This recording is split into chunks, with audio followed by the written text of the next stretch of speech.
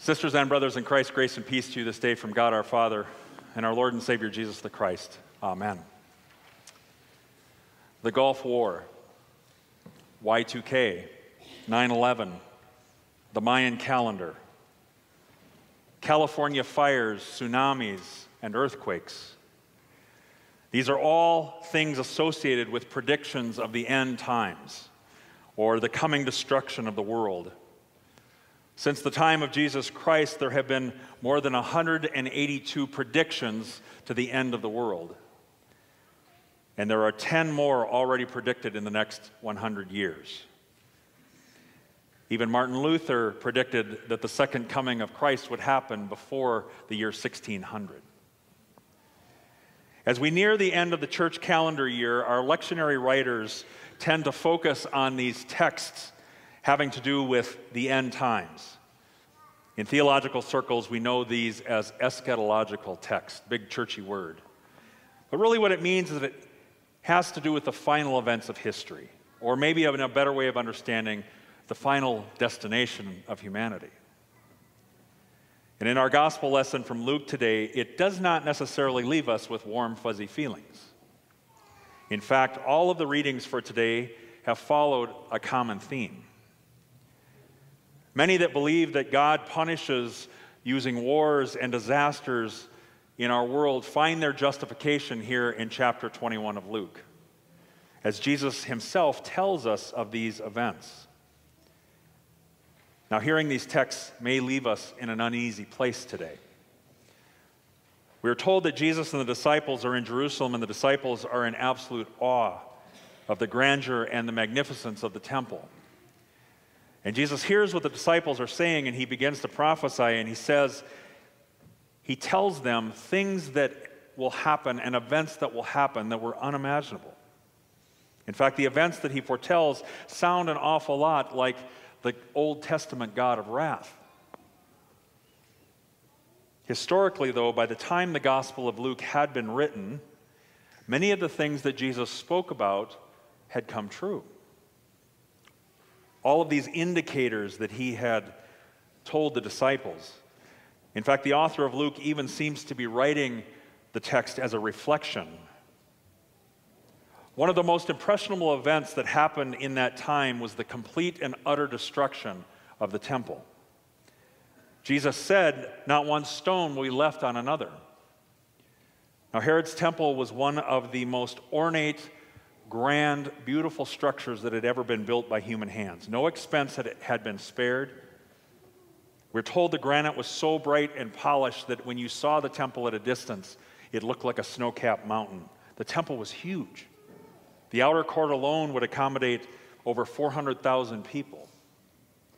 And up close, the white marble and the gold accents shone so bright that the historian Josephus described them as if you were looking into the sun itself by how much they shone. It was the very place that God dwelled on earth. It was holy ground.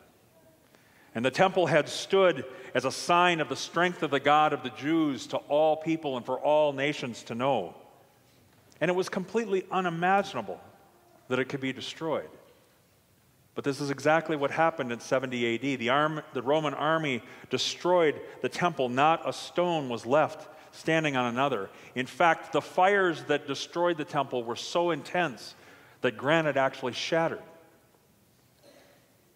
If you get a chance to walk on the Temple Mount, you'll see these gravel pieces around the edge of the Temple Mount that is believed to be the remnants of these stones. This was also the time of the first Jewish revolt, and in this event, over 1 million Jews were killed and 100,000 were taken and enslaved by Rome. But after hearing this, the disciples try to understand how they're to prepare for these things that might be coming. Jesus, tell us when this might happen. What are the signs that we should look for? But Jesus goes on to tell them of even more wars and catastrophic events that will come, earthquakes and famine and plagues. Then he tells them that they will be persecuted. They will be hated because of his name, that families will turn on each other, and yes, even some will be put to death. Now, I don't know about you, but this actually sounds really familiar. Whether we look back historically or we open the newspaper or watch the news this morning, this is stuff going on in our world. Earthquakes and famines and wars and broken relationships and broken families, all of this happens each and every day. And the amazing thing is we still look for signs in it. But this is kind of who we are. We want to try to understand what may be coming and how we can be prepared for it. I mean, you are Dakota people, right? You all have survival kits in the southwest corner of your basement in case of a tornado, right? Well, maybe not so much. But what we fail to recognize is that Christ is speaking into our life today. Because he knows that sin speaks in our lives. He knows that fear speaks in our lives. He knows that loss speaks in our lives. And then there's the destruction of the world around you. It is the persecution of the body by disease, and even the death that comes because of that. And the things that you rely on, or better yet, the people you rely on, become unreliable. And in fact, in many ways, may even start to attack you, to burden you. Family relationships and long-time friendships, in many ways, become not life-giving, but life-taking. And when you turn to those in your life for support, they are seemingly nowhere to be found. And this is when you begin to look at other things, to look for the signs. Signs that point this way and that, and signs that tell you what's ahead and what to look forward to, and signs that even tell you when something is finished. And you begin to anticipate what the sign is actually pointing to, and may even begin to put your trust in them. Even here, Jesus points out our sin, and he tells you, do not put your trust in these things. Because false prophets will come and they will lead you astray. They are not me. Often this type of trust is revealed in our politics. And we don't have to look far to see the effects of putting our trust in people or processes. And this is why there is such great division amongst people in politics. Now, you go to the polls to elect your new Messiah, the one that will finally deliver the utopia that you seek. You step into that voting booth and you put aside the needs of your neighbor, and you are focused completely on your needs, your dreams, what you want life to look like. Politics has become the last great religion that binds people together. And then when your candidate is voted in, it is now up to them to live up to the promises that they have given you, right? They must deliver on them. And in these days, we are certainly hearing politics at work. But the thing we forget is that these promises come from human means and human abilities. And there is certainly no certainty in that. And we get that. But it leaves us in an uneasy place. Hearers of God's word, through his words today, Christ uses his prophecy to knock us just a little bit off balance. He uses these things that he describes to leave us a little uneasy, because he finds us exactly where he has warned us from going. That all of these things and places and people where we put our faith and our trust are not ultimately going to deliver what you're looking for. They're also not going to deliver the hope and the peace that you seek from them. Christ speaks a word into our lives today. He tells us, not a hair of your head will perish, and by your endurance you will gain your soul. He speaks to you today so that you would hear what he has already done. That sin and death and struggle and stress does not have the final word in your life. Christ speaks hope into your life where there is darkness, where there is stress, where there is loss. And he tells you, put your trust in him. Do not despair as the events of the world play out and leave you uneasy.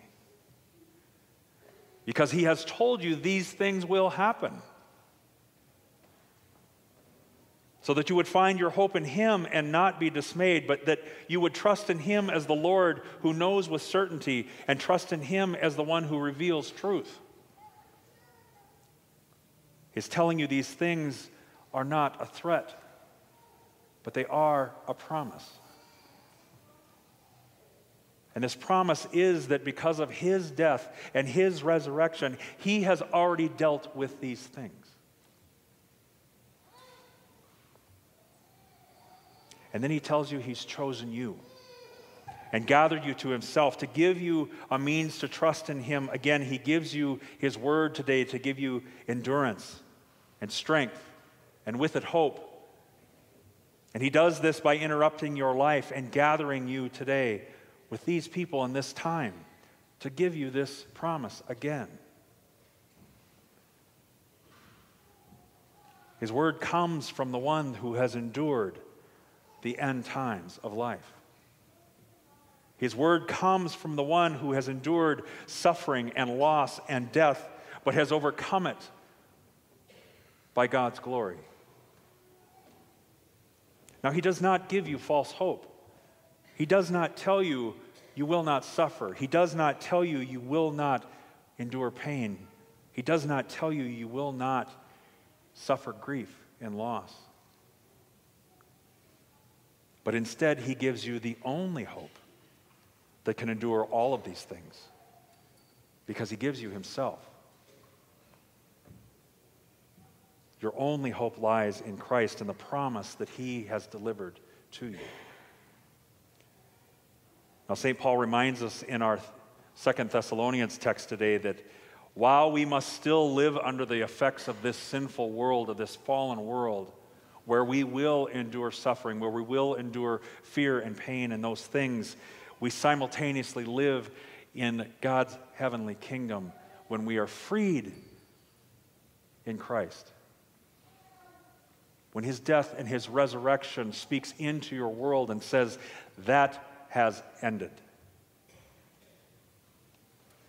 Because in Jesus Christ, the world you fear has ended.